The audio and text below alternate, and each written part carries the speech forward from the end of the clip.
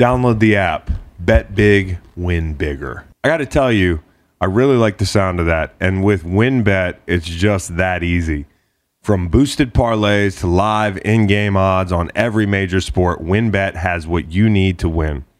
So if you're in Colorado or in Indiana, Michigan, New Jersey, Tennessee, or right here in sweet Virginia, sign up today to receive a special offer. Risk-free $1,000 sports bet. New users can also take advantage of WynnBET's Bet $1, win $100 offer. Simply place $1 on the spread, money line, or total of any college football or NFL game and have a shot at making $100. Download the WynnBET app now or visit WYNNBet.com. Download the app. Bet big, win bigger. And let's get after it. Terms and conditions apply. Must be 21 or older and present in state where WynnBET is available. Gambling problem? Call 1-800-270-7117.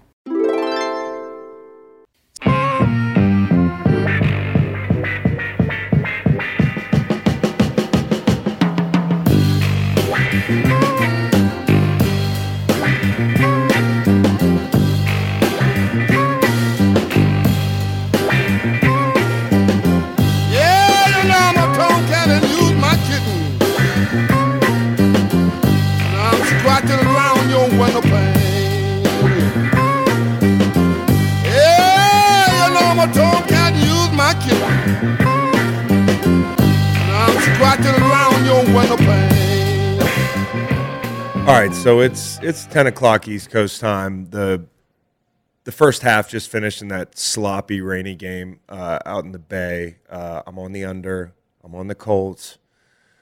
Being a Carson homer is finally paying off, guys. But yeah, we're doing a podcast, Inside the Win, Green Light Pod from the Blue Wire Studios in Las Vegas, Nevada. And I feel like we I don't think we made it, but this definitely feels like we made it. I like this. Yeah, you get used to this. Reed's over there. Reed's got a chair. It's like a very comfortable chair. My bad, Reed. We'll fix that. We'll get you a chair that's competitive with the Wynn's Blue Wire chair. This is a casino I've stayed at for years, bro. I've lost a lot of money at this casino. Now I'm actually kind of making money to frequent this casino. So I love it. The sound in this studio is incredible. I got Dr. Fax to my left, who joined us for the trip this weekend. We got our whole production crew out here. Cowboy Reed's in his comfy chair. And we're both talking about how fucking awesome the audio is. I feel like I'm reading an audio book or something in here. The sound, it's like the world's quietest room in Minnesota. That's what it reminds me of. And just to know, all the chaos and everything that's going on right on the other side of that window, it is very, very quiet. Dude, you're so right. That's one of the most, we were just talking about this. The Blue Wire studio here at the Wynn it's a room, but there used to be a shop here. Yeah. People were buying Louis or something in here, and we are more important than Louis Vuitton, dude. So they put a fucking studio here, and out in the hallway, you got people walking around, and they can see in there. They can hear out there. Do they hear us now out there in the hallway? They do. They do. Oh, what's up, guys? They can hear us. How are you? Yeah, see, I was like, man, there's kids walking around out here at the Blue Wire at a casino. It's 8, 9, 10 at night. I'm like, why do I have to watch my cousin? It's a self-imposed thing. The Wynn doesn't care. I think it was Chris Carter's favorite part of being here this weekend that he could interact with the people outside and give shout-outs to Eagles fans. Chris Carter was having a ball with me and Chris Carter connected because he's also with Blue Wire, and it feels great to call him a teammate. He's such a fun dude. Hung out with him a lot this weekend. We did a pod for Greenlight yesterday, and that'll come out soon. But I loved it. We talked for about an hour, and the chairs are comfy. The conversation was good. But Chris Carter likes to talk to the people out in the hallway a lot. And he's really good at his job because he can go from here to there and back to here and not forget what he was talking about. So shout out to Chris Carter. Look for that interview coming up. We love this studio. We appreciate Blue Wire and the Wynn. Also want to shout out the studio crew here. Those guys have been crushing it. I mean, they're great. That's Nestor, Cole, and Antoine. Nestor, Cole, and Antoine. Dude, and thanks, guys. Thanks for everything. So I feel like we have just this is some Captain Planet shit because we've got our production team who's awesome and then the Blue Wire team here. And when our powers combine, we make a podcast that might be good in Las Vegas. I actually don't know how we're doing this right now. I don't either, but I think at the end of the day, I think the census is that I think we did pretty solid. Like we've had a good weekend. We've had a good weekend as a crew. We've had a good weekend. I also want to shout out Billy the bartender. He's from Philly, and he's at the Tower Suites bar. And like, I might just fly to Vegas to talk to Billy because he's from Philadelphia. And last night, the Eagles had not yet gotten their asses kicked by the Raiders yet, so it was like a lot of fun to be an Eagles fan. And like, the Eagles fans take this place over. You get it now, Nate. I see. I definitely seen it. I don't think there'd be any Eagles chance tonight, though. No, there will. That's the thing about the Eagles and the Eagles fans, bro. They're resilient.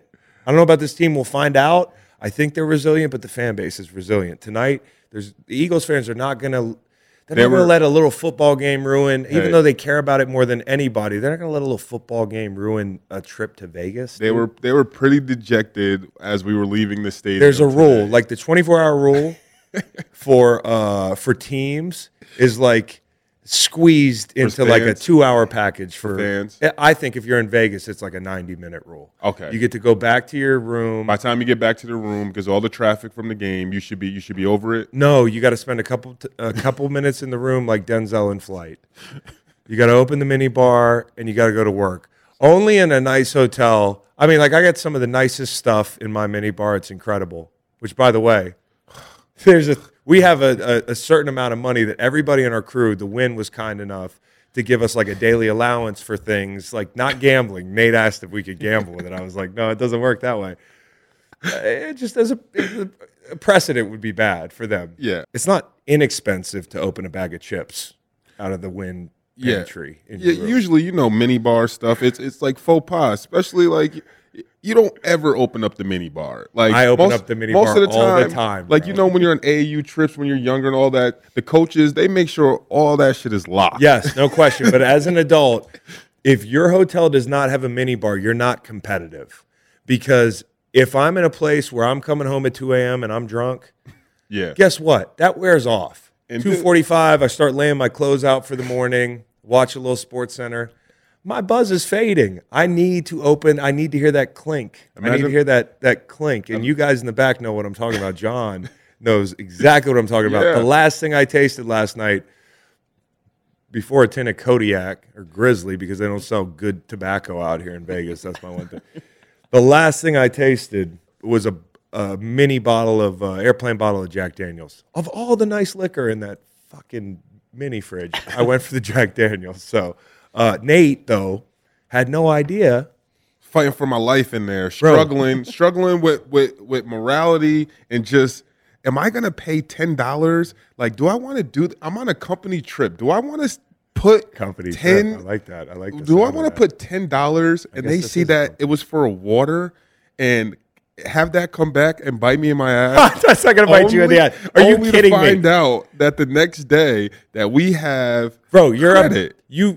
You think we're going to freak out over $10 out of the mini bar? You're a backwoods air freshener.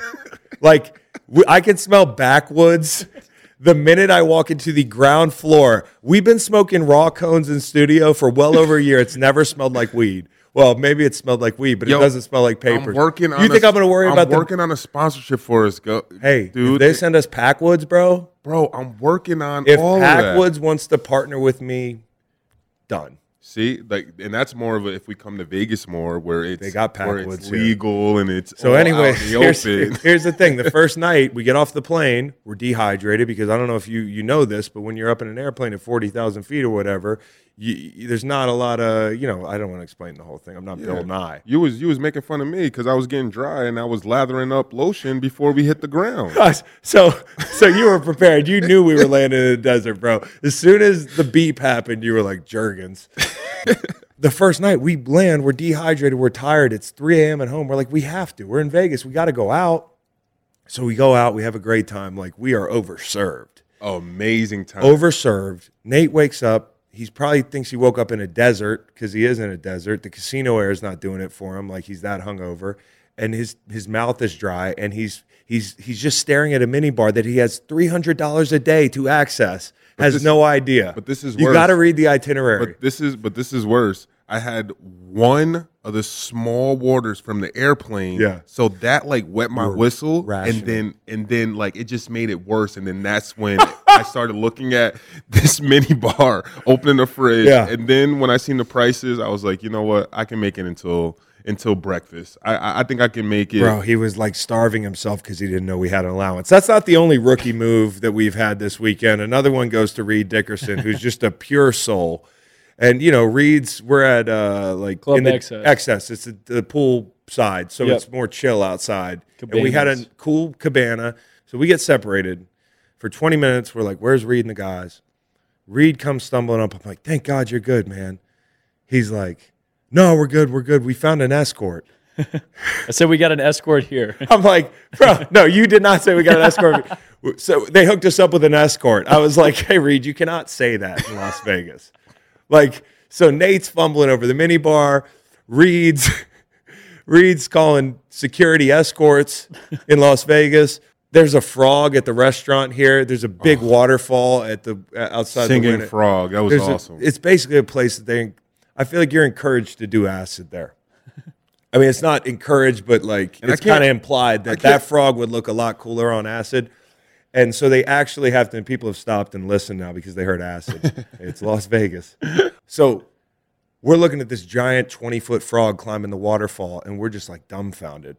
Thank you, Packwoods. No. And so the waitress comes over, and she warned Cowboy Reed. Was it you that she warned? She warned Brian. She said, hey, I don't want this to freak out your friend who smells like weed, but there's a big frog on top of the waterfall. Like dead serious. About Nate. Like we just want to give Nate a little time to prepare for this frog. I guess when we walked in, we were like backwoods air fresheners. Maybe, but no, the most like out of the ordinary thing for me at that restaurant was not the frog.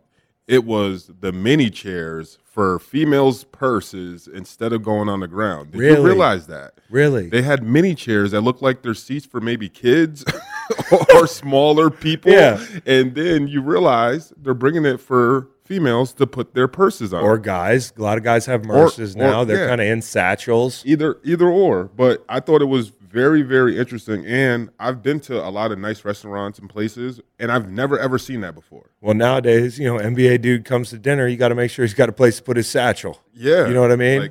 Yeah. So that they're being competitive. Another thing that the Wynn does really well. And Nate's been thrifting here. Nate has an eBay account. The first day he walks in, we're sitting in the Blue Wire studio I'm getting ready to interview Chris Carter.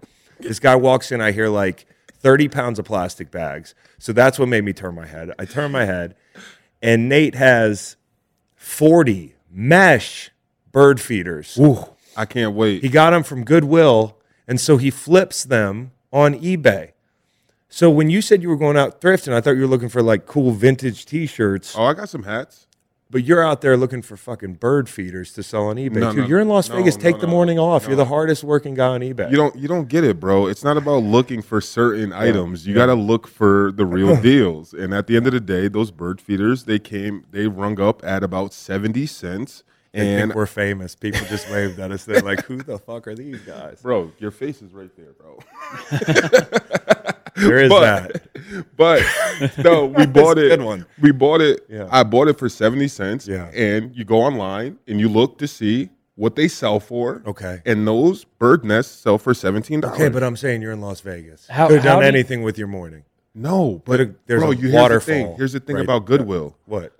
Wherever you're at, you have to think about the area you're in. That's where all the items The are inventory. being, So that's like sourced one of for. one, 40 of 40 bird feeder. But it was huge in there. No, it's not one of one. No, you don't get it. It's When like you- a watch. It's like having a nice watch. I got this bird feeder. You can only get this one in the Henderson Goodwill. Nate, when you saw the bird feeders, did you know that they went for X amount of dollars and you could make a large profit, or do you have to do a little research? You got to do a little he's research. a businessman, But dude. but look, a little research is you turn on your phone, eBay app, and you take a picture of the Scantron, and it literally just tells you all the information that you need.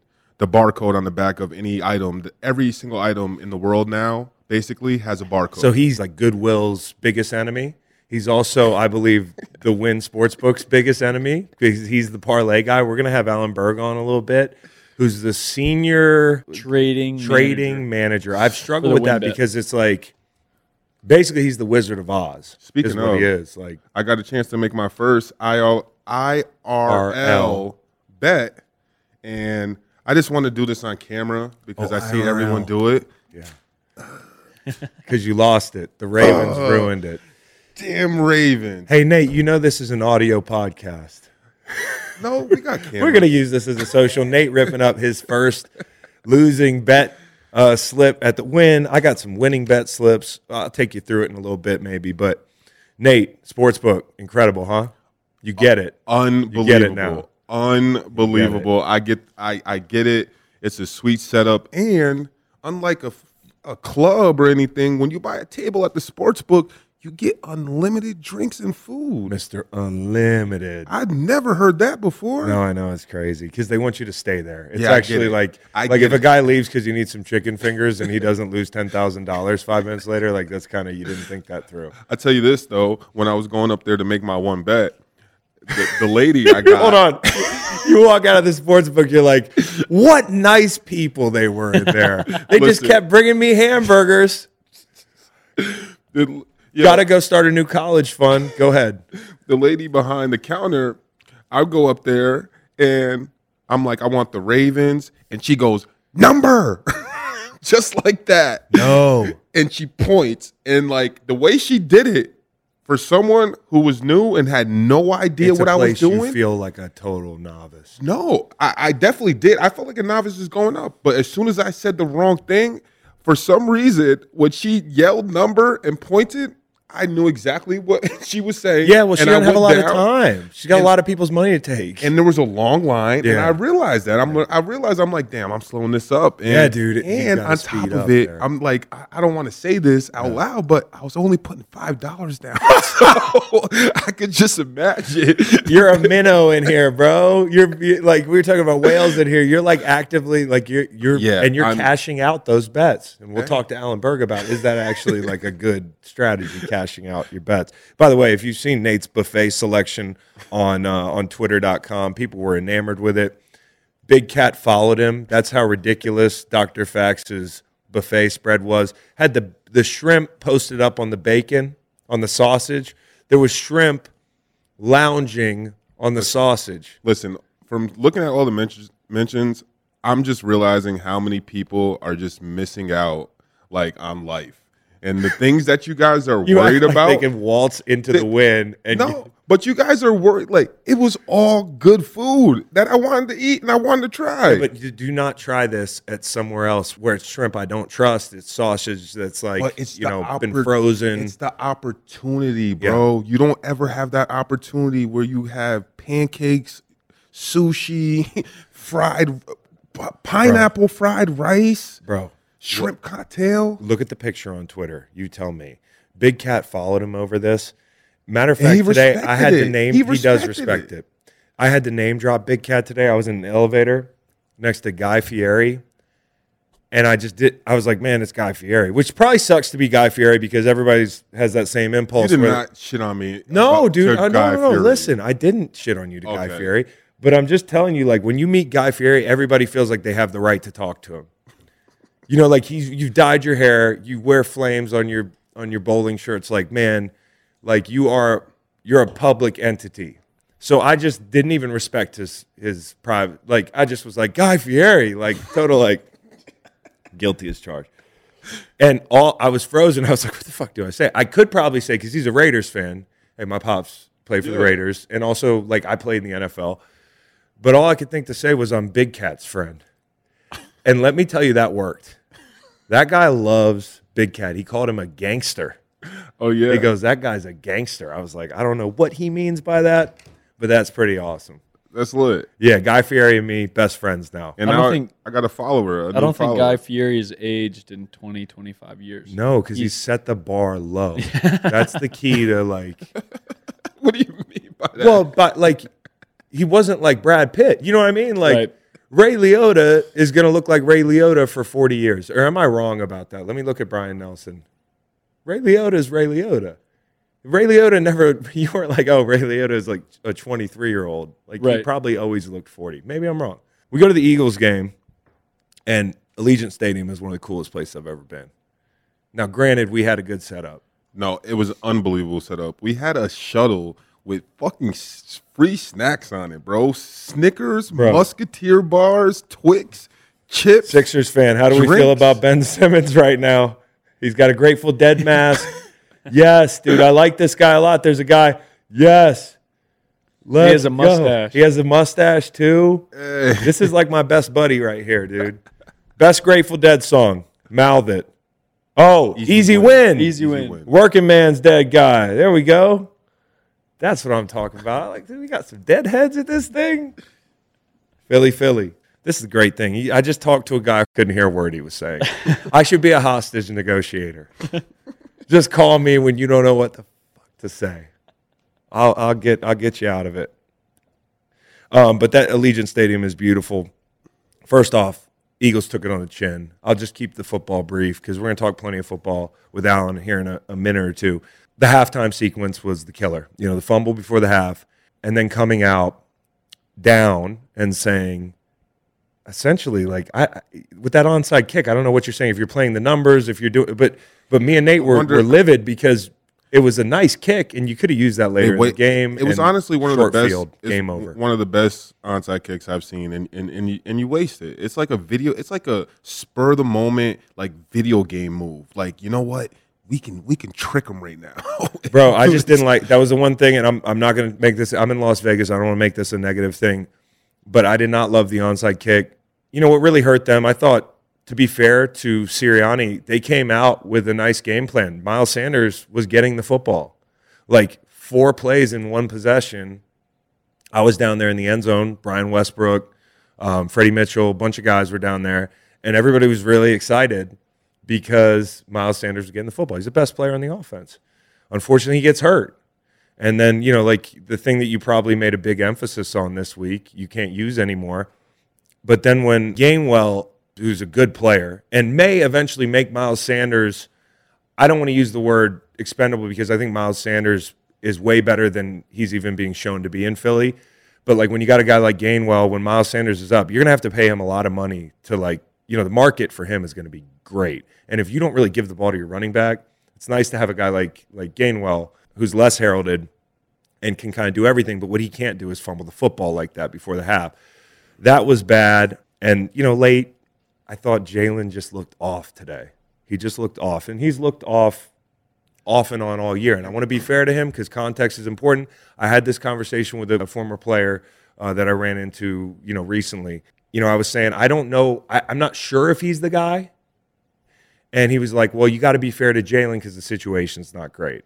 And I was saying to myself, like, maybe the reason I'm so matter of fact about it is I was a rookie in a bad situation. Mm-hmm. Nobody goes back at my stats my first 2 years and says, man, like, it was a burning building. Okay, nobody ever did that for me. Nope. So maybe it's ingrained in me to say, you know, I know the situation's not perfect, but sometimes we're going to need Jalen to be the reason you win. You know, and so today he just wasn't the reason they won. And I think it's fair to say when they're sitting there with multiple draft picks, by the way, Miami keeps losing. Mm-hmm. That's a good thing for the Eagles. Multiple potential top 10 picks. Yeah, and what's going on in the Colts game right now? I don't know, but like the Colts are playing better, so that offsets, you know, that situation. 20-12 right now with 3:13 left in the third. That's great. The under's still alive. I got the Colts, and I got the Colts money line. So your boy's having a good weekend. But my thing is, if you're sitting here at this point, you just can't say for sure in the context of the situation that he's the guy right now. He has a long time to prove it. And yes, it is not fair to him what he walked into last year. But it's not fair to most rookie quarterbacks who play early. Like, that's the way it is. And you got to make a decision. But they don't have to yet. He didn't make him pay for broken plays. Like, John and I were talking about this. Like, a lot of times the big cash out on somebody like Jalen is like when you let him out of the pocket and when the play breaks down, he's going to really kill you. Like, he's going to do something in scramble drill to take advantage of it. He just didn't burn them today. When you get out of the pocket, dude, in a game where, you know, in Carolina, I talked about that sequence before the half, and you get a free play and you throw it 30 yards out of bounds, it's not like he's throwing it exactly where in his mind at that moment he was like, this is what I need to do. Yeah. It's not like it's a bad throw. No. It's the wrong throw. Yeah. It's the wrong reading the field, scrambling, like situationally, game situation, like the drop snap, they said it hit Dickerson's Landon, the larger Dickerson. You're right. Cowboy Reed's big brother, Landon Dickerson. I think it grazed him, so I don't want to put that all on him, but you still got to catch that football. And so, yeah, he's just got to play better if this particular team wants to be competitive. And I think they're going to have decisions to make. Also, in the NFC East, Giants kicked ass finally in the second half. Darnold got benched. Darnold just can't seem to catch a break, but he's bringing it on himself. They got him for 1 year down there. I think him getting benched today kind of tells me it's over. Like, it's just you're not coming back from that. Maybe he does, but I just, with what I know about the Panthers and him, if this stop doesn't work out, it's really early to feel like all of a sudden you go from somebody's kind of shot in the dark investment to a bridgey kind of guy, a backup kind of guy. That sucks for him. But the Jets did not leave him with a lot of runway to get this thing right. And in Carolina, it hasn't gone well. So good for the Giants. Cam Newton is the conversation. That's what we should be talking about. I could produce First Take. Like, literally, that's like, I'm going to put Cam Newton in all caps on the whiteboard, Carolina, because my man's available. There feels like there's unfinished business there. You made multiple moves to win now. You believe your team's good enough to win right now. You got the backer, you got the corner. Like, those were decent moves. Why not do something like that at quarterback? Like, you would be a hero. You want to get like a pass in Charlotte from Matt Rule? You want like a longer leash? Sign the fuck out of Cam Newton. Well, like tomorrow, if you can, because the city would love it. And I actually think the personality of this team kind of fits Cam Newton. So essentially, Zach Ertz got faster this week, and I'm telling you why. Zach Ertz got faster because he breathed that desert air, dude. When we used to get off the plane in Arizona in like November, coming from St. Louis, like it's cold. Like you don't even want to pump your gas, dude. Like you get down to Arizona, you open the plane, like every resort is nice. It could be a dog shit hotel, and it looks beautiful because there's cactus. There's, what I mean? Like it's just there's mountains, but the air feels good. The grass there is nice. They wheel the grass in from outside. How ridiculous is that? Allegiant, same thing. I don't know where they're growing that grass. Is inside, dude. When you play in Arizona, I think you get younger. And Zach Ertz looked young as he took off up the sideline this week. Like, he just got to Arizona. I'm happy as hell for him as a personal friend. And Cardinals showed a lot of maturity. Like, they're down 5-0.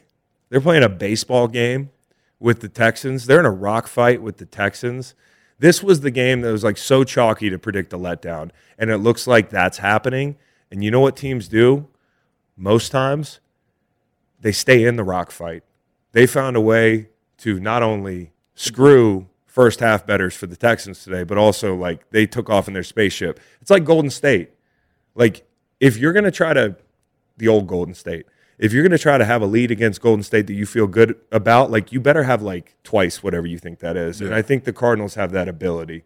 And again, got laughed at when Blue Wire posted my Kyler Murray could be the best player in football. Like, I got laughed at in the comments. All right? Like, now y'all are all obsessed with him. So Cardinals are for real. I still don't trust them. Lions, Rams, first off. Poor Lions. The poor Lions covering Campbell. Like if you're a coach and you're just like, you're putting it all out there on the line, all the players, obviously, they're playing their hearts out for them. They're doing everything they can. The coaching staff, obviously, they're doing everything they can. Wait till it gets cold. And onside it's so cold and fake punts. I'm just everything. And they're working. It's just like, what do you do when you go home? Like, what do you do? Like, what do you do when you go home and you're just like, damn, I'm fucking doing everything I can, and we're having the same results. Because I hit my pen in the Blue Wire studio. This is what you do when you go home on a team like that, because they're doing everything they can. Just like you said, they're playing competitive football. But like we said before, now this is where Dan Campbell's really going to earn his money, because the temperature's dropping. Okay, let me tell you something. You're on a bad team, and when the temperature drops on a bad team, like, I don't know if you can, people out here, you want to bet some like I don't know who's a bad team playing in cold weather, like maybe the Bears or something. The Bears, but they have an indoor facility. No, but I'm talking about just the general walking to your car becomes a pain in the ass, everything. dude. Like getting up in the morning, getting to work on time, Yeah, having dude. to worry about snow, cold worry weather about- teams, the Jets, the Broncos. Well, your Broncos are going to fall off a cliff because it's going to get cold up there, and you're going to be like, I got to hit people. They probably don't have an indoor facility. No, I'm sure they do. No, you probably Go do. Broncos. Not everybody's like the Rams. Our indoor facility was 60 yards long. Reed's like, 60 yards long, dude. You couldn't even run your like full offense in there. It was a 60-yard indoor, bro. Who builds an indoor and is like, I'm done here? You know what I mean? Like, does the funding stop? And you're like, fuck it, we'll put it up. Hey, balling on a budget sometimes. So man. some of these teams, so we had a lot against us. Temperatures, 60-yard indoor, bad football team in St. Louis. So I know how this thing goes. And Dan Campbell, he's going to have to get up there every Monday and give the same speech, man. And that sucks because you got to have a mantra. You got to have like a this is our way out. And coaches do a bad job. I think a lot of times when things are bad, your mantra can't change every week. You can't have a different saying every week. You can't like have one of these cute college sayings like the 5 F's or whatever, like, and then on Monday come up with a new one. Oh, I was reading a book. Like that stuff gets old. You got to be consistent, and you have to sell a message that guys are going to wake up in the morning and walk to their car. It's 16 degrees out, and they're going to shoot Toradol on Sunday, and they're going to play in games that they know they don't know the line. I don't think the Lions all knew they were 17-point dogs today, but they know they're not supposed to win, and they're going to have to do this all the way in December, and that's tough. So hats off to Dan Campbell so far for like making them believe, but then the hardest work's and then on top of that, it gets into scary hours when you hit that week. What would it be this year when you absolutely know that you can't make the playoffs and you have to try to get everything you want out of your players? Buddy, they knew that in last week, August. I'm just telling you, like when you're on a bad team, you've been on bad teams, but you have not been on teams where the vets in like April are like, I don't know what the fuck we're doing here. Like dudes that like have voices deeper than like James Earl Jones. They've been like, they were smoking cigarettes in the 80s at halftime, and they're still there. Like this was before the new CBA, there were old guys, and these guys were all like Leroy Glover and his Louis belt that he wore in his football pants, like the grumpiest old vets, dude. And they would tell you in April, like, now maybe teams are younger now, so like it's easier to have teams buy in because everybody's green. But when you were on those veteran teams and they were bad and guys were like going there to finish their careers, you knew in April. Also, Aaron Donald, Sewell, you and Gabe, shout out to Gabe, were like, oh, check this out. Sewell tried him. Oh, Sewell bullied him. No, you can't be the bully. Down. Bully got bullied. He didn't back down. Do you want a Medal of Honor? He's 8 feet tall, dude. Bro, he's a rookie. Bro, we were just making a spectacle. I know, he's a rookie. But Gabe wasn't. Gabe was trying to make a case like Aaron got punked because somebody didn't run into the opposing tunnel. I'm like, it'd be like a cartoon. Like Aaron's like a cartoon from the 60s. You know how like I just like Tom and Jerry stuff. Like he would like slam dudes. There'd be sound effects. I like the rookie standing up and not like, hey, it's good, great fun. It's energy. I'm with that. In the trenches. You know how the game I was like, this goes. is not a win. Like this is not an L for Aaron. Also, the McVay and Jared Goff dynamic. This was a revenge game. Everybody knows it, but it was a double revenge game because it was McVay. It was Jared Goff trying to get back at McVay, but it was also Jared Goff trying to get back at Michael Brockers, who's his teammate now. But remember when Michael Brockers went to Detroit, or in the hours before Michael Brockers went to Detroit, when they acquired Matt Stafford, in the couple hours that Matt Stafford and Michael Brockers were teammates, Brock was like, oh, we get a real quarterback or something to that effect. And like, understandably, Jared Goff probably didn't like that. So even if they're teammates now, he's trying to show Brock, he's trying to show all his old teammates. He knows the elephant in the room. It's 800 pounds, dude. Like, McVay didn't like him and didn't think he could win with him.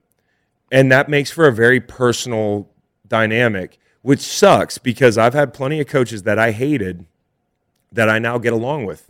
Like, you know what I mean? Like, we just didn't work well together. Yeah, sometimes it just doesn't work. And I hope that Sean and Jared can eventually, like, be cool with, hey, we went to a Super Bowl. I don't know that that's true. Hey, what you're about to say. What? As long as they respect each other. I don't know. As long as it's that. But if it's not that, like at the end of the day, just leave it alone. But if they don't necessarily like each other. I don't think they necessarily. I just get this vibe that it got really toxic there. So I really wanted to see Jared. Once I knew that the Rams weren't going to cover, I wanted to see Jared pull one out. I hate to say that. I got some buddies on the Rams, but I root for the underdog. And so it really hurt me to see him throw those last 2 picks. Now, one of them, wasn't a total duck, the one in 2-minute mode, but the one 5 minutes to go, you're like, man, I'm so close to doing something I'm never going to forget my entire life, to go into the shiny new building that they ran me out of. I almost beat the Rams at home, and they wanted nothing to do with me. And I don't care if the Rams were right, I was wrong. I don't care if I'm going to be a backup the rest of my career. He would have never forgot this day. So I was bummed for him a little bit. I really was. And that little embrace at the end, y'all were like, I was like, how was the hug? They were like, oh, he pulled him in for a while. It seemed good. Like, they don't. I'm like, I don't feel any differently after that I saw the 4-second clip. But yeah, Goff threw that sinker before his 4th down pick. I was like, man, dude. Just if you're McVay, you're really relieved you didn't lose to Jared Goff. And I nicknamed Dan Campbell covering Campbell and bet against him today. And I'm an idiot. So I apologize to Dan Campbell. The Brady thing, I want to give out some mentions. The first one we have to argue over is the Hollow Man, because you say the Hollow Man should go to the person who caught Tom Brady's 600th touchdown pass ball from Mike Evans. Yeah. There was a fan that caught this ball. Mike Evans gave him the ball. Gave him the ball. Okay. Gave him the ball, unknowing at the time how important that ball was. Yeah. So that this fan has this 600 ball, and the stadium's workers go to him to ask him for that ball back. And you think that's an optional thing, probably? 1,000% it's optional. I mean, it's definitely. If you throw me the ball from it's not like they kicked it or it bounced in there and they asked for a bat. If a player on the field hands me the football, it is now in my possession. It is mine.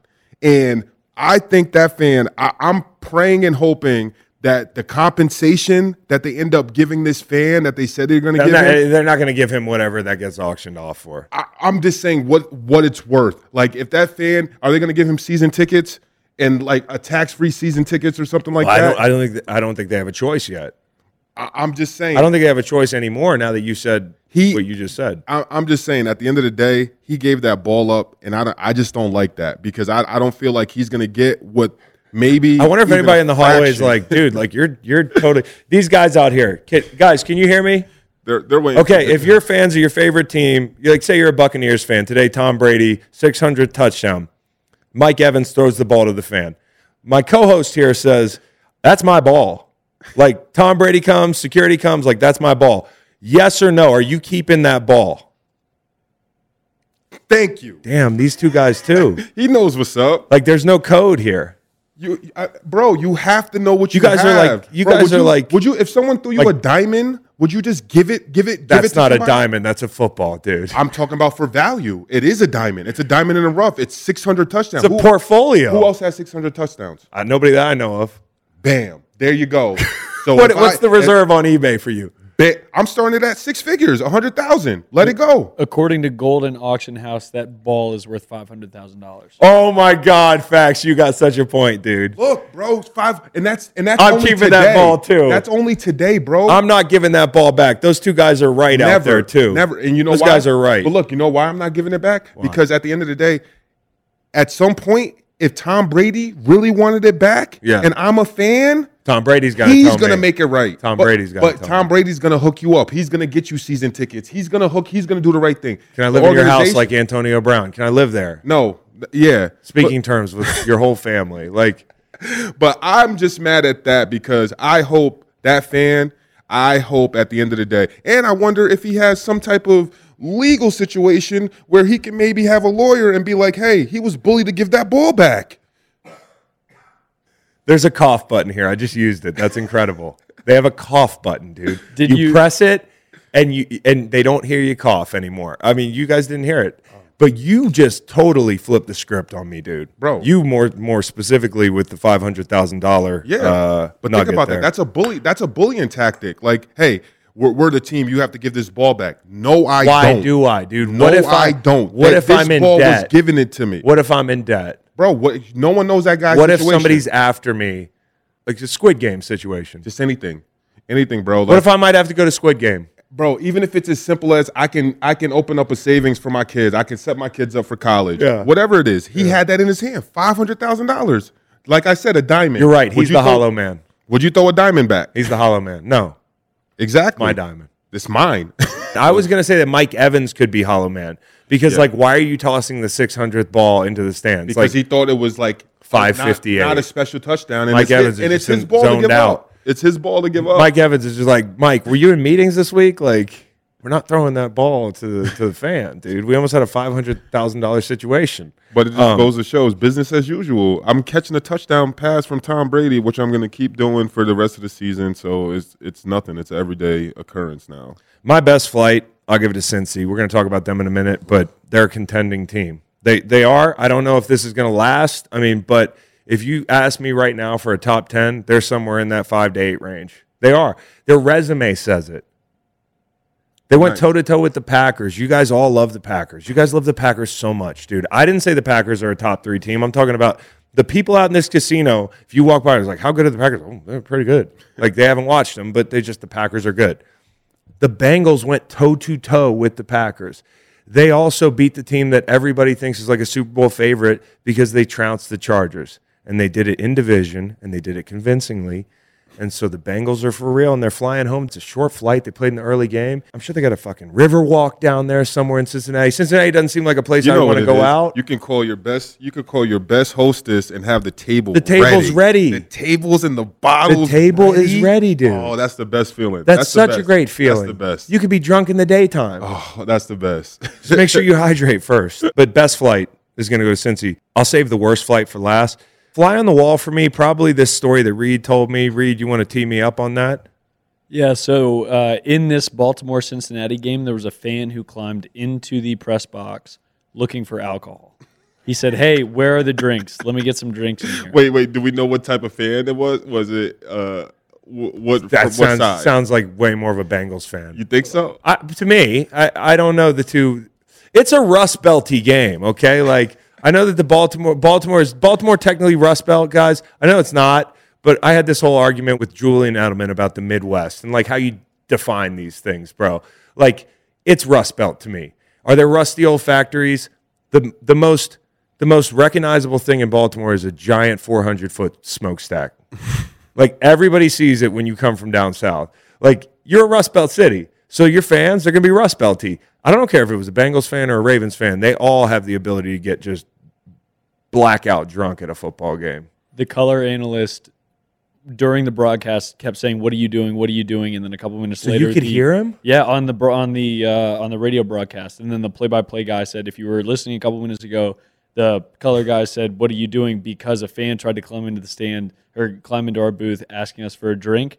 And the color analyst said, "Yeah, I don't serve drinks at the game. I might make some cocktails at home, but this is not the time or place." What a classy way to do it. I would have just kicked him off the side. I just wonder You're what going it is. flying. Like if he has his hand up, just start peeling his fingers back. Like, what are you? I'm just wondering what kind of drink, the type of guy who climbs into a press box looking for alcohol, what kind of drink is he drinking?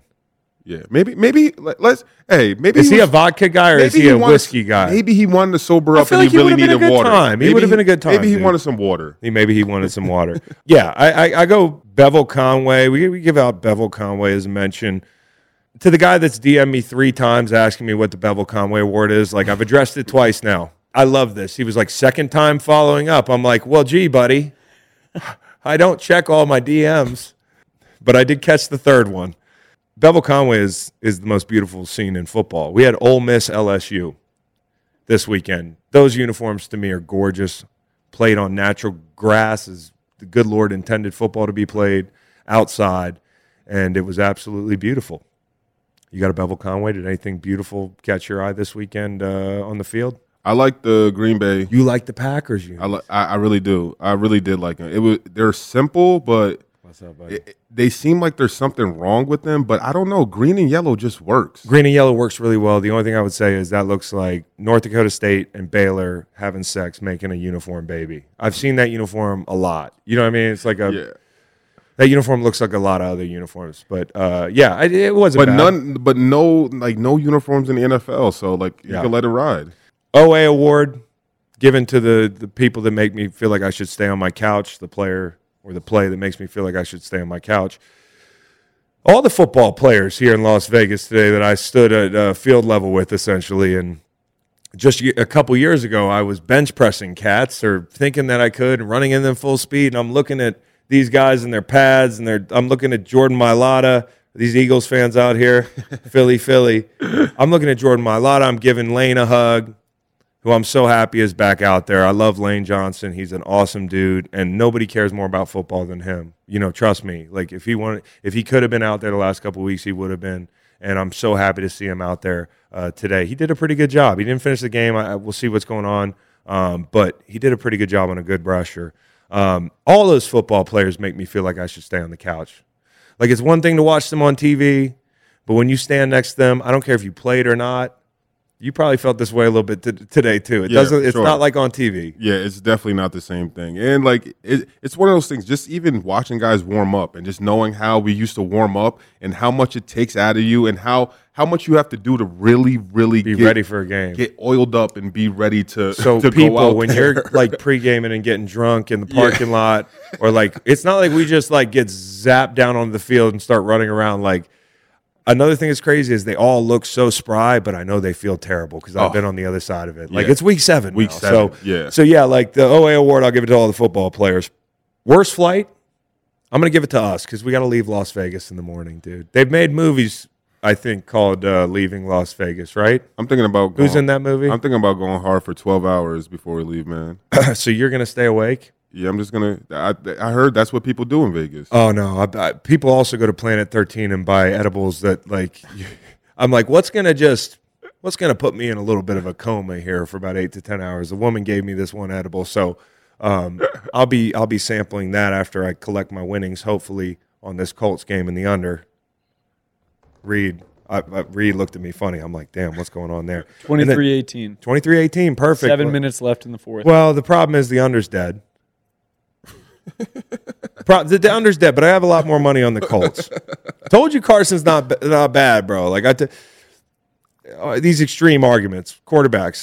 It's politics and then quarterbacks, the most divisive conversations in America. Leaving Las Vegas. Yeah, Your favorite actors? Nicolas Cage. Nicolas Cage. That's one I need to see. I like Nicolas Cage. Who doesn't like Nicolas Cage? He's probably here right now somewhere. He's probably somewhere out in these Vegas streets. Shout out to Nicolas Cage.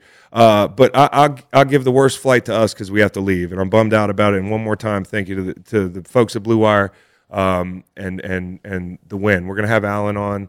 Game ball goes to Win. Game ball going to Win. Big time. The game ball definitely goes to this casino. So you guys can post about it on your social because that's what all the players that win the Green Light Game Ball do. So the Win, you could just blast that out from your main account. That'd be great. All right, let's talk to Alan, and then y'all have a great week. We're going to try to say goodbye to this place. Guys, make sure you like, comment, subscribe. Check us out on Greenlight Tube on YouTube and all other digital platforms. Damn, dude. Plug the show and everything. Road game. Took the stadium over. Hey, got it. Facts Next man up. Next man up mentality. Came to Las Vegas, did some media here, and now look at you. Look at him plugging the show, dude. Yeah. I haven't done that once in its existence. I've never plugged the show. All right, so we're going to talk to Alan. Y'all take it easy. Download the app. Bet big, win bigger. I really like the sound of that. And with WynnBET, it's just that easy. From boosted parlays to live in-game odds on every major sport, WynnBET has what you need to win. Sign up today to receive a special offer. Risk-free $1,000 sports bet. Download the WynnBET app now or visit wynnbet.com and let's get after it. Terms and conditions apply. Must be 21 or older and present in state where WynnBET is available. Gambling problem? Call 1-800-270-7117. So me and Dr. Fax have a very special guest. I feel like we have the Wizard of Oz in the building, Alan Berg. Let me make sure I get this right, Alan, because there's a lot of words in this very shiny title, and you told me you're still trying to go up from here, but Senior Trading Manager at WynnBET. That is correct, sir. And I'm always trying to go up. He's trying to go up, bro. I love this dude, man. We connected earlier, a Montana guy, so we had a little bit to talk about there. But we really want to talk about gambling because that's been my pastime of choice the last 2-3 years since I got out of the game, and you're the guy with the answers. So, Alan, let's start with the 1 p.m.s today. What happened that was really interesting to you? The Bengals, just not that they won, but just how impressively they did it. I mean, they just hammered that team on the road in a division game, and obviously division games are usually tough no matter how good a team or how bad a team is. So they kind of made their statement today, I feel like. Yeah, dude, I was just saying this, and Nate, we've talked about this a lot. Like, we were just talking about the Ravens. The Ravens wrecked Dr. Fax's enormous parlay. Oh, my God. It wrecked my 6-game parlay that I had today. You didn't run it by me because I bet the Bengals, and I've been saying this for weeks, and I don't take pleasure in watching Lamar Jackson struggle because he does not deserve this. He doesn't deserve the ineptitude around him. But that team has been poorly designed for this year. And I think at some point here, and I don't know, maybe you could shed light on this, where the public's going with the Ravens, but at some point, the Ravens are going to start losing these games with more regularity. They really were living dangerously for the better part of 5 weeks. But that's why I like them. And I feel like Lamar finds why Alan likes you. He finds a way to to come out on top like a lot of the time. And I don't know what it is. Like, I think they have bad injuries and they just have to put more pieces around him. But it's just one of those things that I feel like I'm just going to stay away from Raven games. Yeah, there you go. You're coming around. You're coming around. Like, all together. The Bengals, though, are now a contending team, and people have to, realize that. Last week I gave out a top 5, which is the dumbest thing in the world to do, week 6 of the NFL season, especially now it's 21 weeks long. But I leave the Ravens out for that reason, and I said Bengals are fringy top 5, and I got a look. What say you?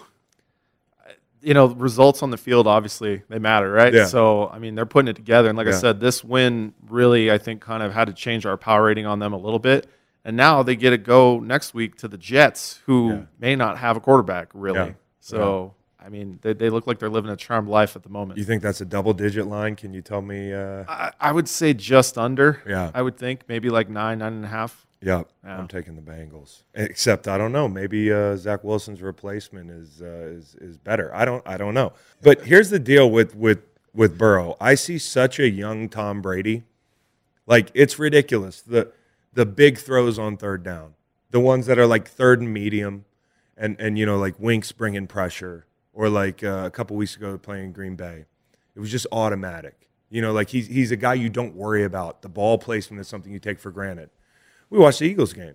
Okay, we were just at the Eagles game. We talked about this earlier. Jalen Hurts, he does a lot of good things, but if the ball placement's not perfect, bad things happen, especially on those money downs. So, hey, the ball's got to be right out a step in front of Jamar Chase on a slant. You take that to the bank. And another thing that he's very good at is moving in the pocket, just the way Tom Brady did when he was young, still does. It's the reason he's still standing. Mm-hmm. But that slant for 75 or whatever it was, you saw the way he manipulates his pocket. That's what makes him good as an immobile quarterback. I love seeing how, he obviously is under fire all the time, right? Like, always. the pass rush against the Bengals is a thing to be concerned about, I think, long term going forward. But that's what makes Burrow, to me, just so impressive. Like, he just always seems to make plays and get hit, and he throws a perfect ball for 20 yards. And now that he's got Chase, he's really developing a lot of confidence. Scared the doo-doo out of us talking about he couldn't see the white lines on the football in preseason. I think he was playing possum. I mean, this guy looks like a Hall of Famer. He couldn't see the white lines on the football in preseason. He scared the you-know-what out of me. I still don't know what that means. I don't know what it means either. I think he was playing possum. He can catch. But on the other side of things, the Bengals pass rush is very good. Those two ends are very good. Trey Hendrickson is a guy that was living in Cam's shadow down in New Orleans, and people wondered, is he really a number one rusher? Well, he is. But in the same token, you've got Sam Hubbard on the other side, who had 2.5 sacks today, who's always been thought of as kind of like a supporting piece. Those guys really unlock each other's potential. So you've got the interesting strategy of foregoing an offensive tackle in the first round And, on the other side of things, you actually have a low-key, very good pass rush with those two bookends. And the kid that got the D tackle from Cleveland has showed up pretty good. He was with Miles and them last year. How about the Bengals last year? I stayed off the win total this year. I took the Bengals over. How crushing were some of those beats? I mean, they should have won 8 games last year. I don't know if you remember that. Yeah. Oh, yeah. Oh, They just had like a bunch of heartbreaking things that happened with turnovers, and it was.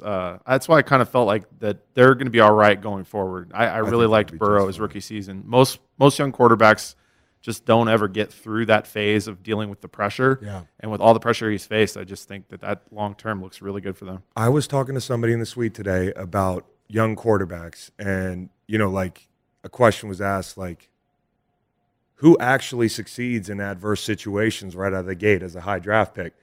And I had to think for a little bit. I mean, I don't know if you call Justin Herbert's situation adverse, but, having to learn he's going to play the world champions 5 minutes before the game, comes right in there. He's Stones last year in his first start. He's been good all the way through. Joe Burrow is it. Joe Burrow is the only guy who walks into like a situation where it's carnage and finds a way.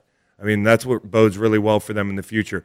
I would ask you this. Jamar Chase, he's putting up big numbers every week. How do you go about setting a rookie's props when he doesn't have like a big body of work?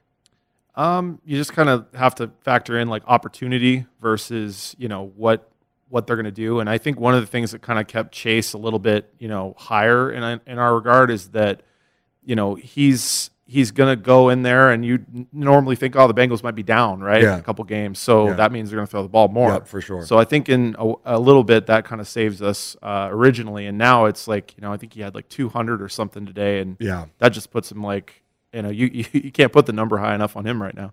Yeah, you're right about that. Chiefs-Titans, another kind of crazy game in a different way.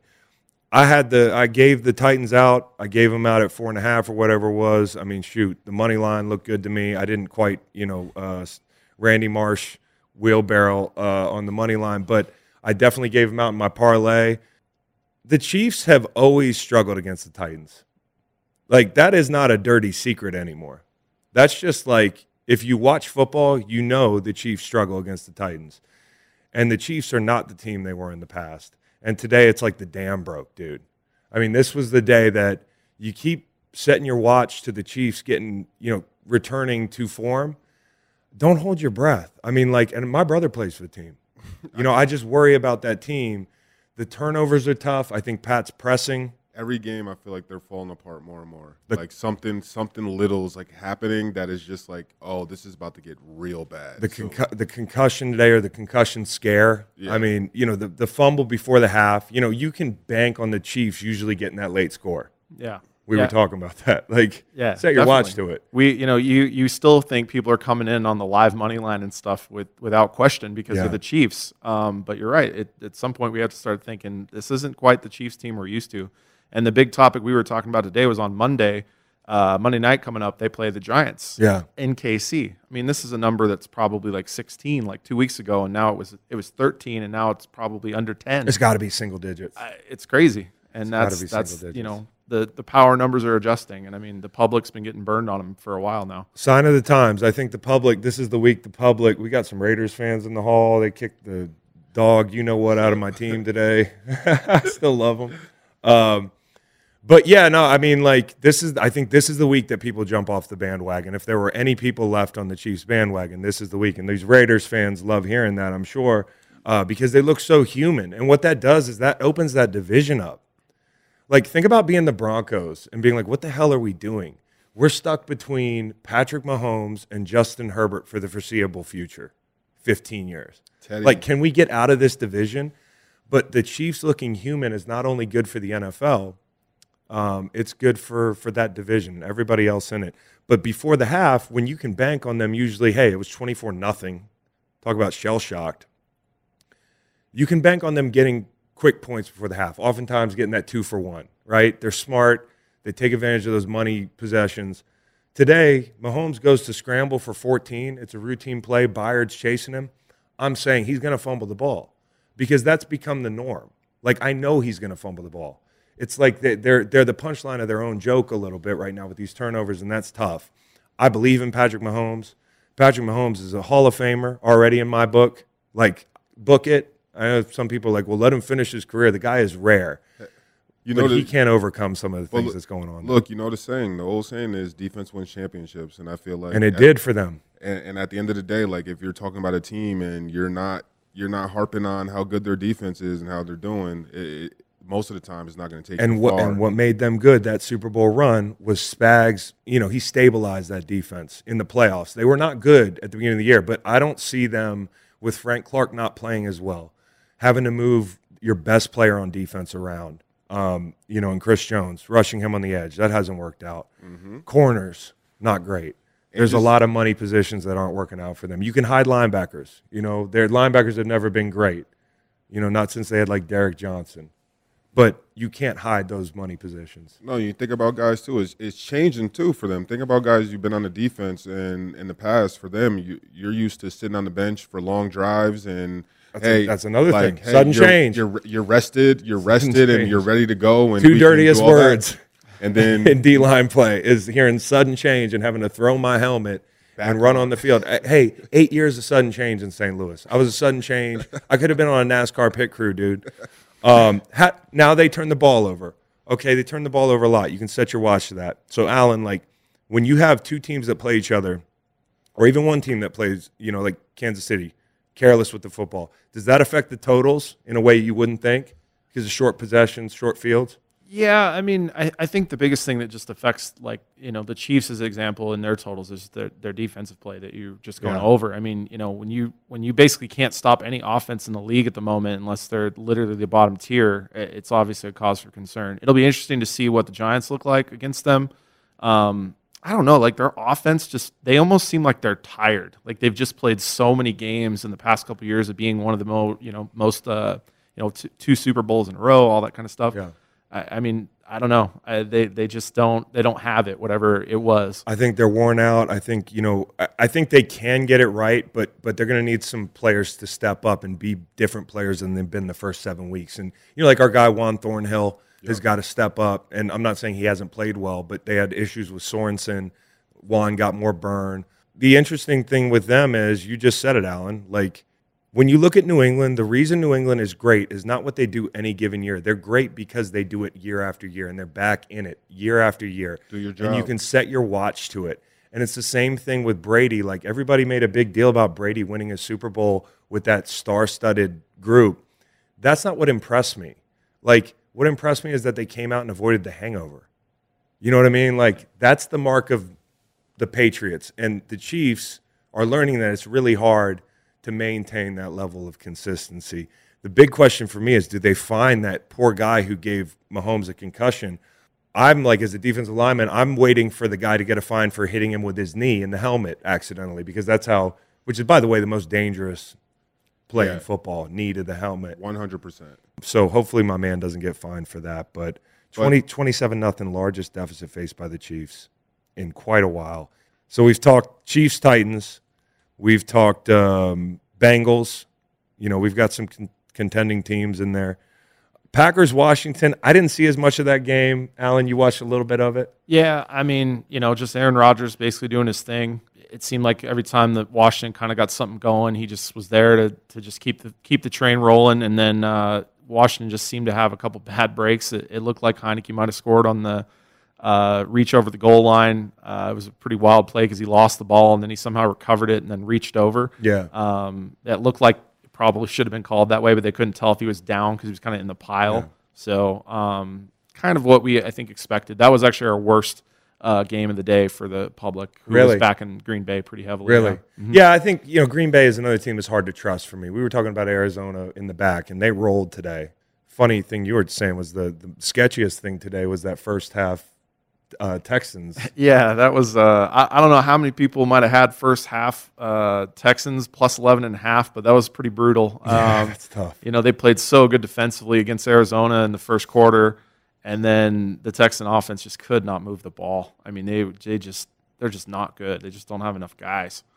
But it's the same thing. It's Cardinals. It's the Packers. I feel the same way. I just don't trust them game in, game out to make a deep run. It doesn't make sense because Green Bay looks like more of a complete team this year. So I might just be scarred from the last few years. Every time they played a physical team, You know what happened. It was like the San Francisco game in the playoffs. But I just don't trust them, and I don't really trust the Cardinals until they show me. And, like, you know, Kyler's got to get through a year where he doesn't get banged up, because last year, you remember this, late in the year, I think it was a Thursday night game against the Seahawks. He went down with his shoulder. He was never the same. And there's guys like Lamar who just find ways not to get hit, and I don't know that Kyler is of that ilk. He still feels like he's kind of running a little bit too freely at the moment. He took a huge hit in the Texan game from behind today that I was like, oh, my God, like he's got to be a little more careful. And I love him because he wants to make a play. I mean, every time he rolls out, he's trying to throw 40 yards, which is so fun to watch. But you're right. Like, he's your franchise. You can't get him in that kind of danger. He also might be your player prop bet. Oh, yeah. You know, and that I was talking to somebody yesterday. I'll be honest, player props scare me sometimes because, like, it's 100% injury rate sport, man. Yeah. Oh, we get plenty of sharp love unders on player props. If you're a little bit too high there, they'll jump on it for that reason alone. Yeah. If they think that it's a physical matchup, as an example, like they'll come after some of those. How do you know, like, do you know some of the sharps by face? More so when I was more in the retail side of things, but I'm sure I've seen a couple characters just walking around in here today. So he's here. Yeah. Kaiser Sose's here. They were saying when the whales come in town, like out in the casino, like, you know. Yeah. Like, you just know, dude. Yeah, a lot of them will carry their entourage, you know, like an athlete or like a musician or whatever. Like Dr. Fact does with my parlay. Like you with your parlay, your entourage. Coming in strong. So we had Falcons Dolphins, which I told you so on the Falcons. The Dolphins are really bad. Also, shout out to Darren Bates, Raw Room.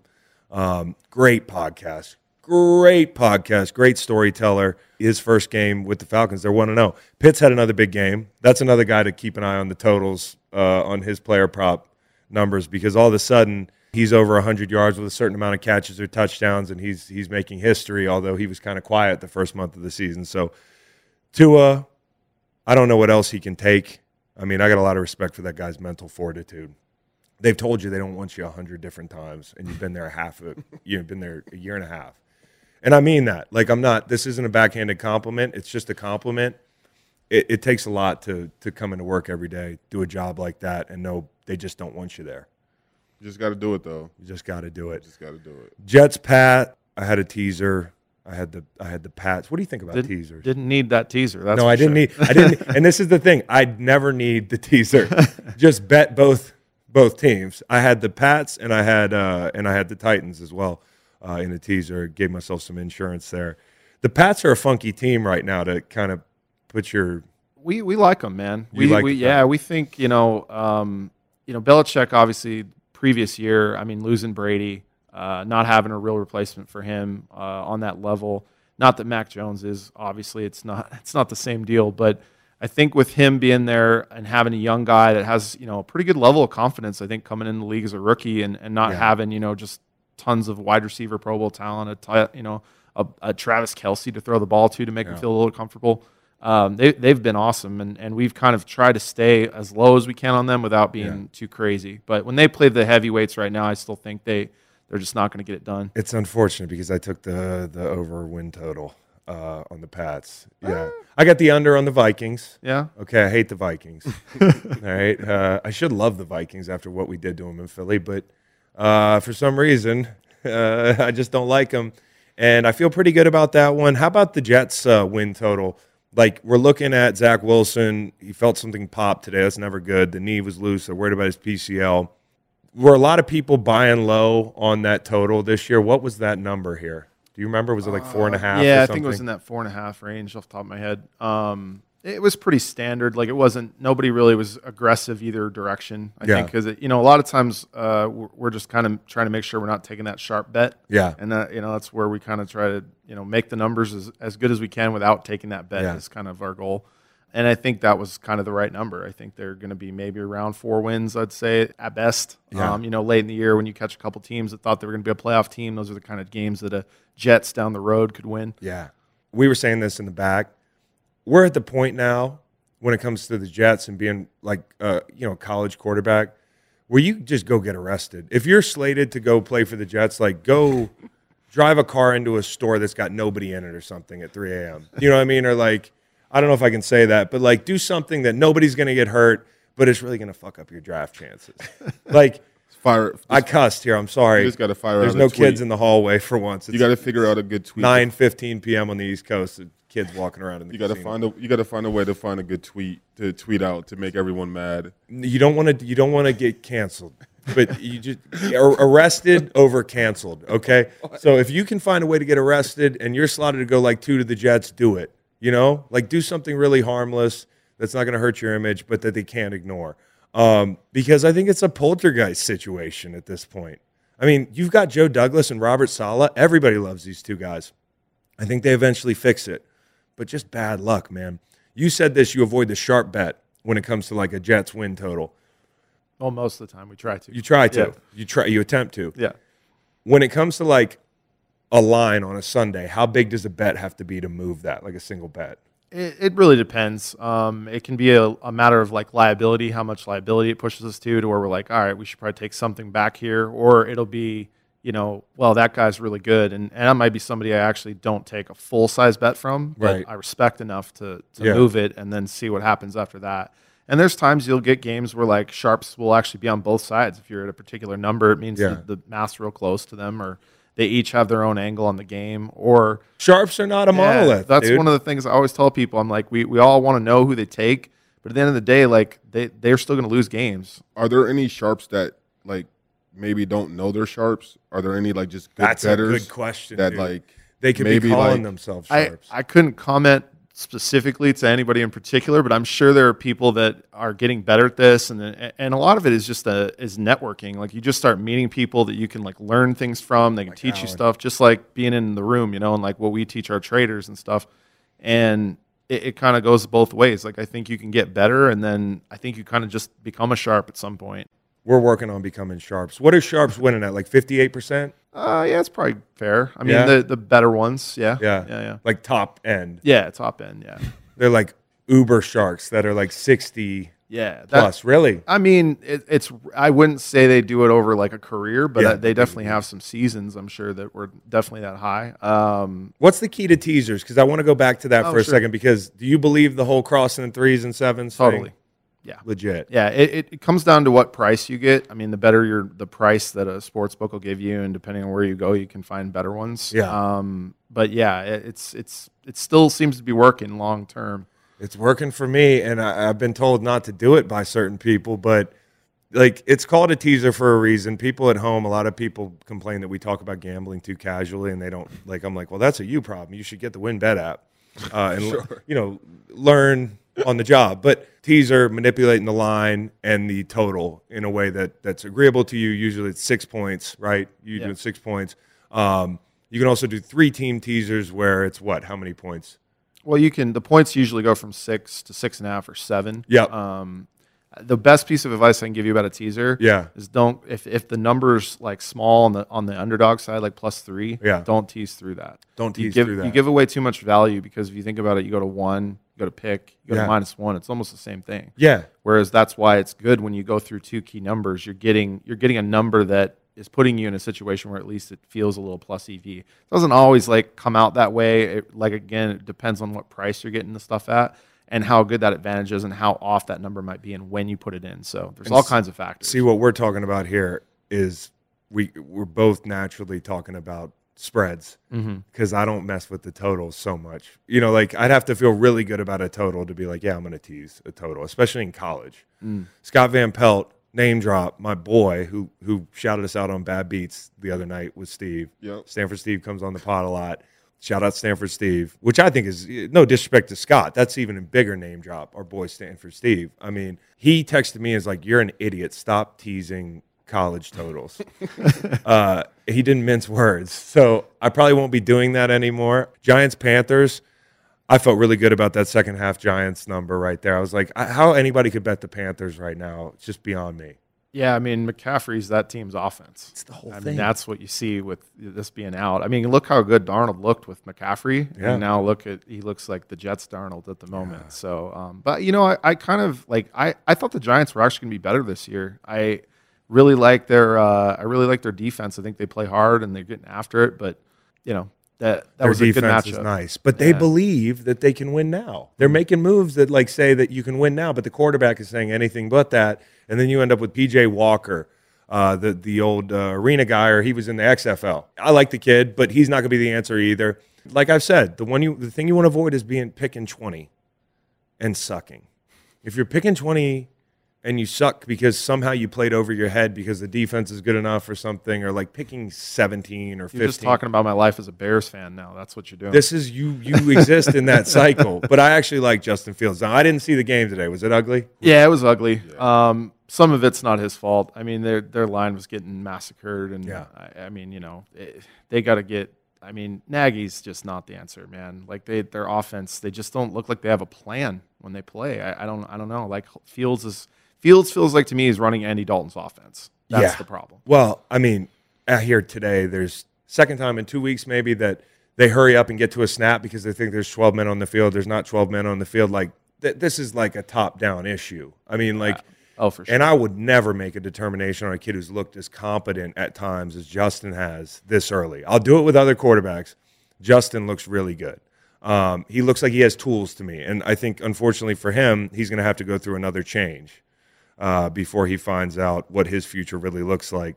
So, yeah, Bears fans, that's tough. And another thing you got to remember is how could we forget that Thursday night game last year where the Bears took it to the Bucs? You don't think that Tom Brady avoided the letdown on his own?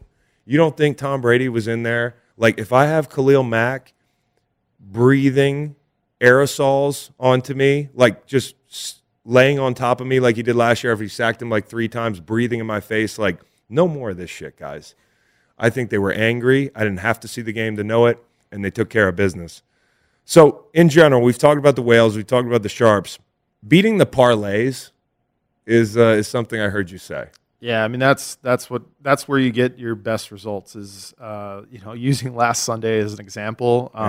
It felt like we cashed every parlay. Yeah. I mean it was crazy how much the public basically beat us up. Yeah. And it happens, like no matter the law, I've been in this over a decade now, and I mean you're gonna have a weekend like that every now and then. But when you're hitting like there's 10 teamers, 11 teamers that are hitting. It's a tough conversation. There's your public enemy number one. That's fucking me. guy right here. And shout out to Ron Jaworski out here. We got my dog. I love Birds fans. They're the best. They're the best. Got some other guys who don't watch football. Maybe they do. Yeah. What up, buddy? How are you? There we go. Yeah. Alcohol. What's that say? Alcohol sanitizes. Yes, it does. I've been sanitizing all weekend. Yeah. Cheers, bro. We were talking about the parlays. That's your public enemy number one right there. It's this guy. And I told him, I was like, just leave the Lions off your money. Like, stop including the Lions. It's not going to be worth the odds boost. Yes, it is. To continually put the Lions in all your parlays. They're not going to lose every game. So 1 week, it's going to be right. I don't know if the math checks out there or not. But I would ask this. I like money line parlays when I'm not feeling real ballsy. I'm not feeling real confident. And I want to just, like, catch a breath. Mm-hmm. I like to just kind of, I'll take the Bucks and say another, minus 330 favorite and maybe find 3 of those guys and just try to break even. Bad idea in the NFL because of the variability? Long term, bad idea. Yeah. We've had, I can't tell you how many whales I've dealt with that think they're cutting us up and, they beat us 4 or 5 weeks in a row and then bang 2 in a row and all their profits and they get completely smoked. And that's really what you need. You need a couple of the key spread favorites to go down, and then like ideally one major money line. Like if the Bucks would have lost the Bears today, as an example, that would have been massive. Like we would have crushed so many parlays. Yeah, huge parlay killer. Mm-hmm. And then another thing is college. You got to think about it a little differently because I just feel like, and this is why there's like a ledge where you can't bet like Bama money line anymore. But I feel like I know a team from this SEC is not going to lose to a Sun Belt team any given weekend. Do you feel like the variability is more in college or in the NFL? More in the NFL. More in the NFL. But you get charged an even higher premium in college is the thing. So again, it's built in. The math will eventually work itself out if you're not doing the right stuff. There's nothing these fucking guys haven't thought of, dude. Okay? So like here we are. I'm like, oh, did you think of this? It's like, yeah, well, we kind of baked that in. Like the computer takes care of that. So you're setting the lines, or is the computer doing like what you do on a daily basis is mainly? Yeah, we basically have our way of doing it, and then what we think the line should be. And then we also have to respect the marketplace and our players, right? Yeah. So we may lean something. Like we actually kind of liked the Lions a little bit this weekend. The line was still huge. We weren't just giving it away. We weren't like, oh yeah, you can lay 7.5 with the Rams in our property. You don't even need to do that. You're off a point and a half on some of these spreads, you'll get immediate action. And then once you get comfortable enough to where you're at, you start moving it up a little bit. And then sometimes you'll just sit there and no one bets it. Right. And then all of a sudden, all the world market starts drifting towards your number. Right. So sometimes you get it right, sometimes you get it wrong. But ultimately, we have our own kind of group that does this sport, that sport, and we try to. And you're in a room just like yelling, not because you don't like each other, but I feel like I'm always imagining like a stock trader type situation. Is it like that? Are there papers flying in the air and shit? It's a little more laid back, I would say, than you'd probably think. You hire when it's yeah, man, you're in. Let's go. That'd be cool. You get like wings every day and like if you're there, we'll get wings for sure. Cool. That's awesome. Yeah, but it's laid back. Yeah, it's pretty much. I mean, like I mentioned before earlier. I mean, last Sunday was not fun. That's not our days where we're like, then I would say it gets a lot more tense in there, but.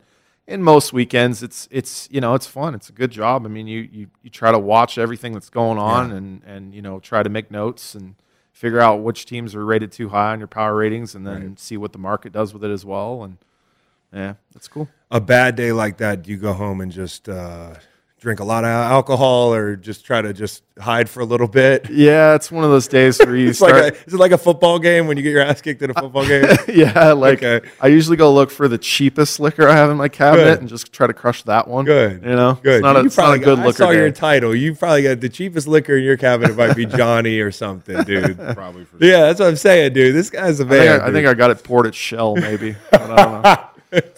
I have a quick question. I was wondering for people in your position, do you guys worry about like robots and the computers, like just in the future, like kind of like pushing you guys out, like at some point, or like is there any type of like security from like you being a physical human that like you might have an edge, like at the end of the day, like over. Just like, I mean, these people at these companies. It's like analytics. You can't just run numbers all day. There's got to be a person to analyze the numbers. To do all this stuff. But like, I feel like more and more they have computers that are just able to do all of it. No, and I think that as the industry keeps growing and growing and growing, you're going to see a lot more of that automation. But I'll give you a good kind of football example, I guess, is that I'm a huge analytics guy. That's why I was huge on the Chargers hire, right? Like I thought it was a huge upgrade for Herbert, and you're seeing it on the field. Oh yeah.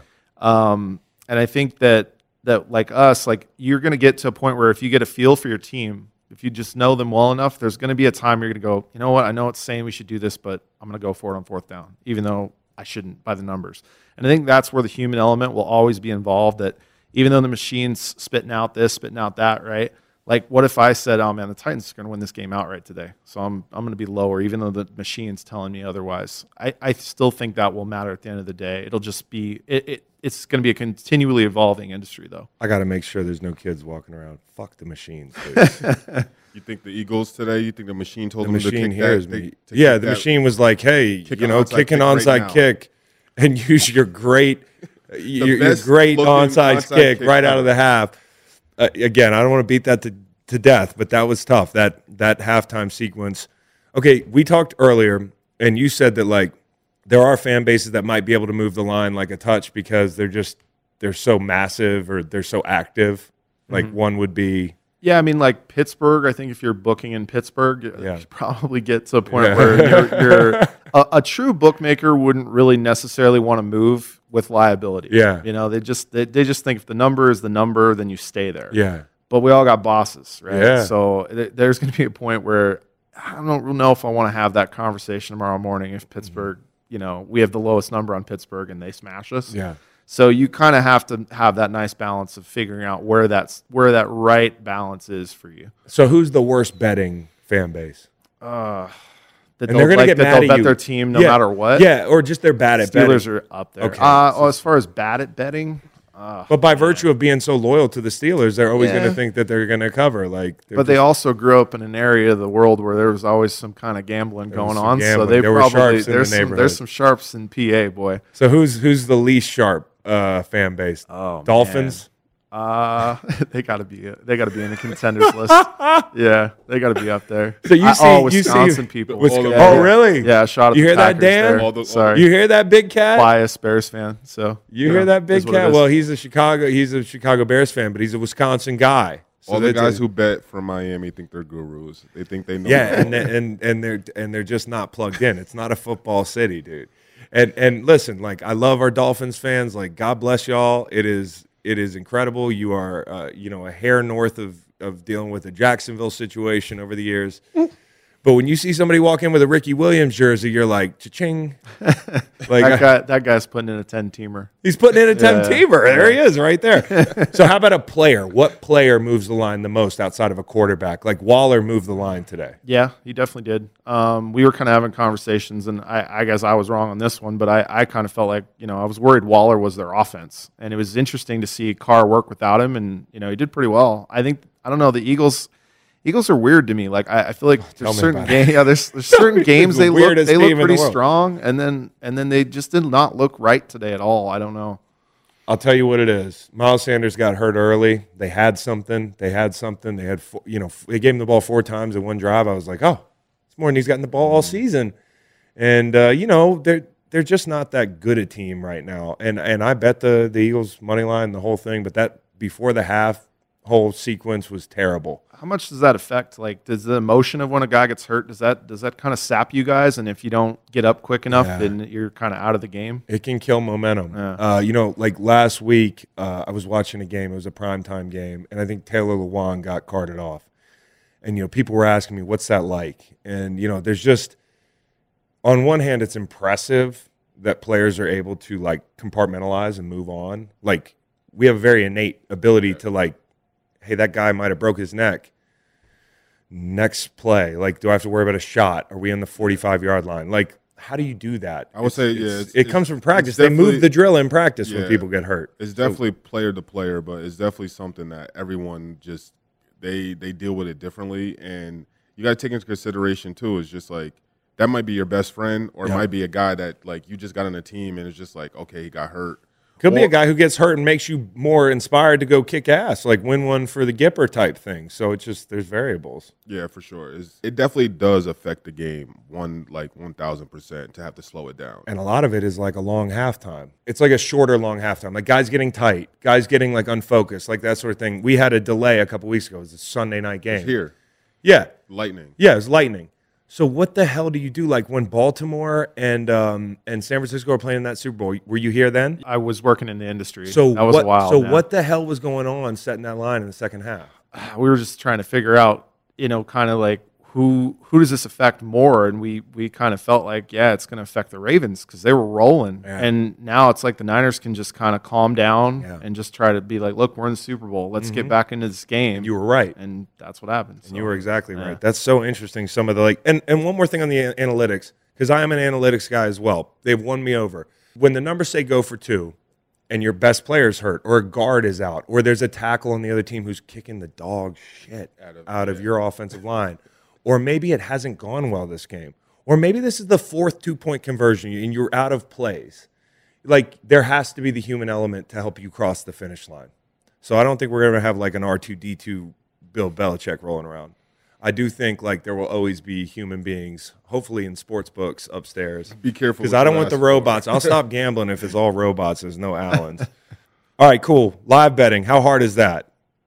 That's the computer stuff, huh? Yeah, a lot of it's coming through that. I think it's more of like you just have to be careful of when like a player gets hurt and to make sure that the line's still not up because there's just so many guys waiting for that moment, you know, to like jump on. Oh, Brady just looked like Brady broke his leg. Like clearly got to move the line, right? So those are the times where it can be a little bit frustrating. But overall, I mean, it's an ever evolving thing, and I think that what it looks like right now won't even be what it looks like in 5 years. I think there's just different markets that are going to be more popular than even the game spread.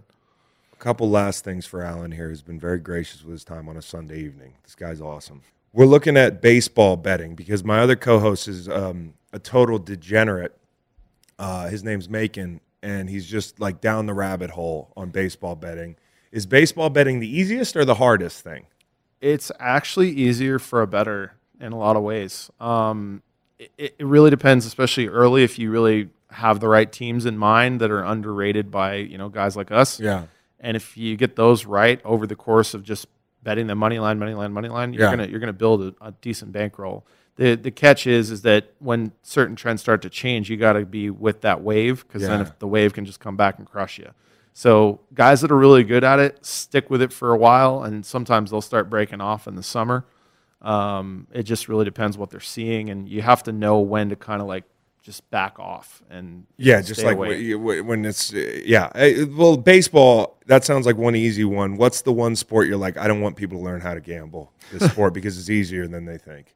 Oh man. Well, I always used to say, I don't know if I can give you a sport, but I always used to say there's a reason why you take less limits on certain things than others. Yeah. Okay. There you go. Follow that logic there if you're at home. Yeah. Okay. I have one question. So I don't know if this is like for just on like online betting, but how do you and people in your position feel about like cashing out?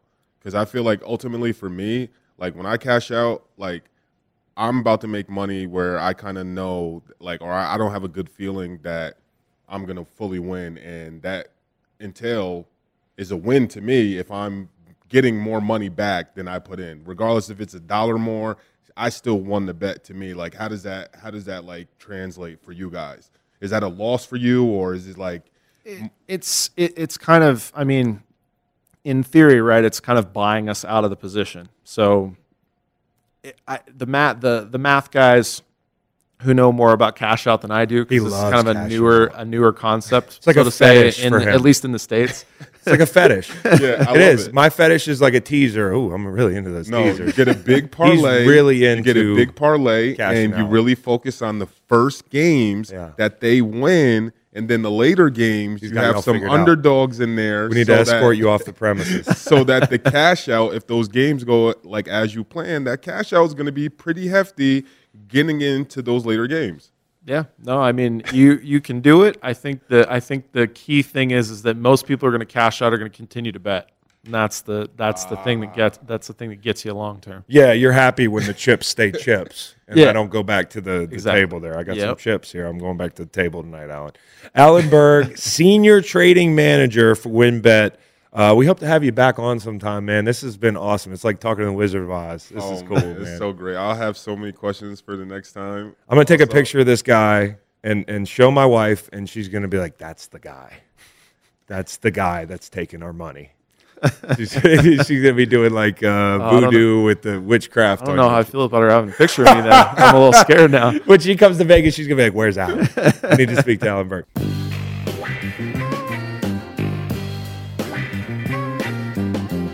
Yeah, you the tall guy I'm getting.